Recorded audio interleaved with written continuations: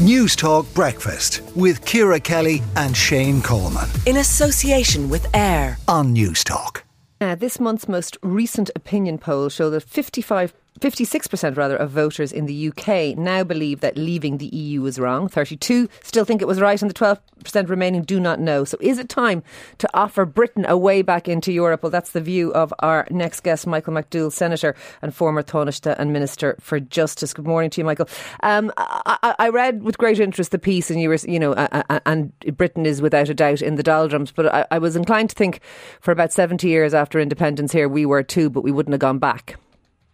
Well, I mean, there's no doubt that Britain is in a different position from Ireland.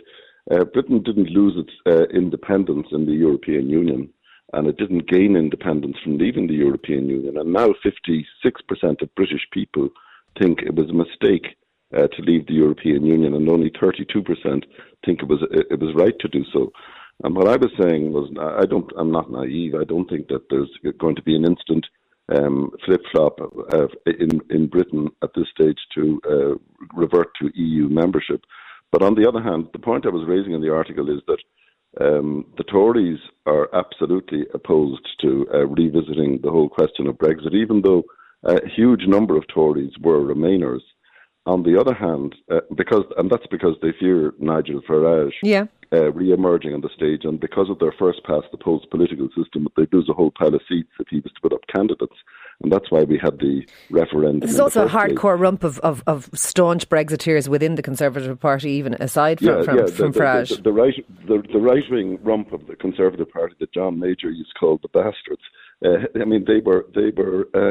were in effect always chomping at this particular bit. Keir Starmer, on the other hand, is now riding high in the opinion polls. Labour is over 50% approval rating at the moment.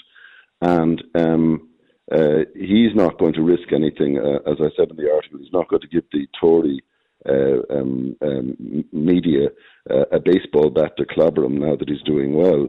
So nobody's going to speak for that 56% at the moment, except perhaps the Lib Dems. But hasn't that been the way all along? Because even though Labour was in opposition, I mean, Corbyn is a long-standing Brexiteer. There was no real opposition. There was no real choice between leave and remain as such, because everyone was slightly afraid to go hard on the remain thing. And Labour were toothless during that debate. And you might say it's subverted democracy, but they are living with it.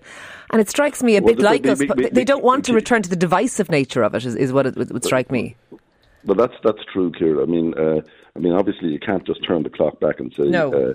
We got it wrong. Let's have another referendum now.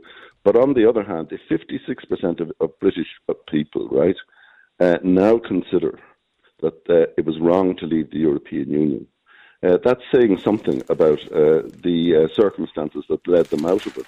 And it's also saying something about their view about the Tory kind of myth that's going on at the moment, that they're better off out of the EU. Yes, and you rightly pointed out that their inflation rate is 10%, but you could argue that ours is 9% and we're still in the EU, so it's marginal. Yeah, exactly, but we're not in a position that our government is announcing that there's going to be increased personal taxation for the next few years, massive reductions in expenditure.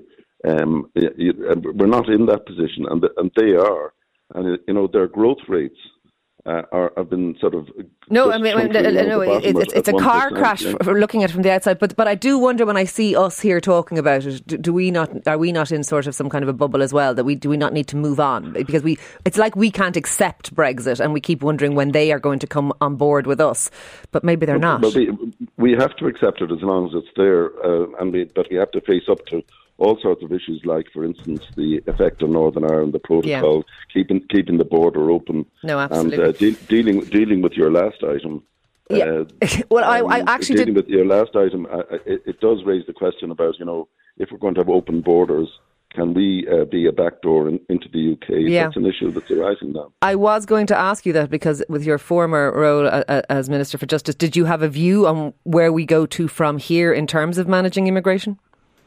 Well, we have serious problems, and they flow from a number of things. Number one, there's widespread dishonesty among certain area of public opinion that confuses all migration with all asylum seeking. Every sovereign state has to have laws and systems which control migration. You can't just simply say all doors are open, everybody can come in who wants. That's impractical, and we couldn't keep such a system and keep an open border with the UK and free travel area between Ireland and the UK. So we've got to face up to the fact that we must differentiate between migration, simple migration, and asylum seeking, and there is a difference. All right. Look, thank you very much for speaking to us this morning. I do appreciate that. That's Michael McDougall, their Senator, former Taoiseach and Minister for Justice.